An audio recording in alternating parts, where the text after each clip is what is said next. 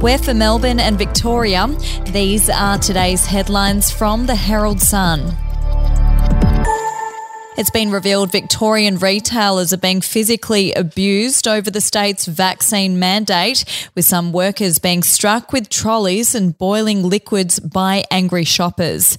The spike in abuse comes days after Victorian traders were blindsided by changing government requirements, which have now tasked them with checking the vaccine status of shoppers on entry. It's understood many stores have been forced to hire their own security guards to manage aggressive customers. If you'd like to read more on that story today, you can take out a subscription to the Herald Sun at heraldsun.com.au or download the app at your app store. Power bills for the average Victorian household will fall by $100 over the next 3 years as electricity costs plummet to the lowest level in more than a decade. The Australian Energy Market Commission forecasts the typical bill will be $1,191 by 2024, down from $1,290 in the last financial year, with Victorians set to save more than the residents of any other state except Queensland.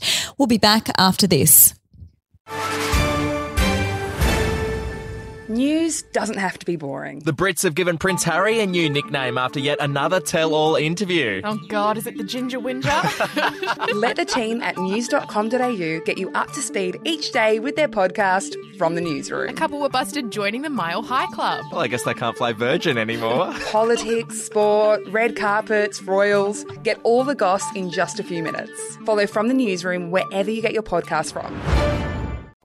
If you're looking to snap up a property, you might want to look at Gippsland, which has been touted as Victoria's next regional real estate hotspot following a boom in buyer demand as a result of the pandemic. The number of highly engaged house hunters viewing homes in Meetung on the shores of the Gippsland Lakes on realestate.com.au notably soared 219% in the year to September 2021.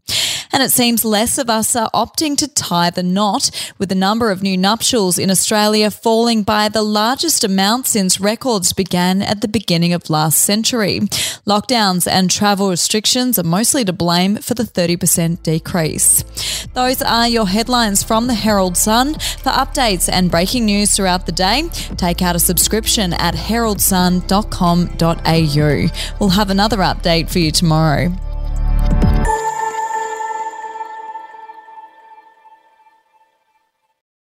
I'm Andrew Rule, the host of the podcast A Life and Crimes. Here are some of the things that we've been talking about the last few weeks. The brutal truth is that when you start looking at it, they always kill or injure a lot more than each other. The professional hitman used to be a professional hitman. Evil strikes in all forms, but particularly as stupidity. Life and Crimes is available wherever you get your podcasts.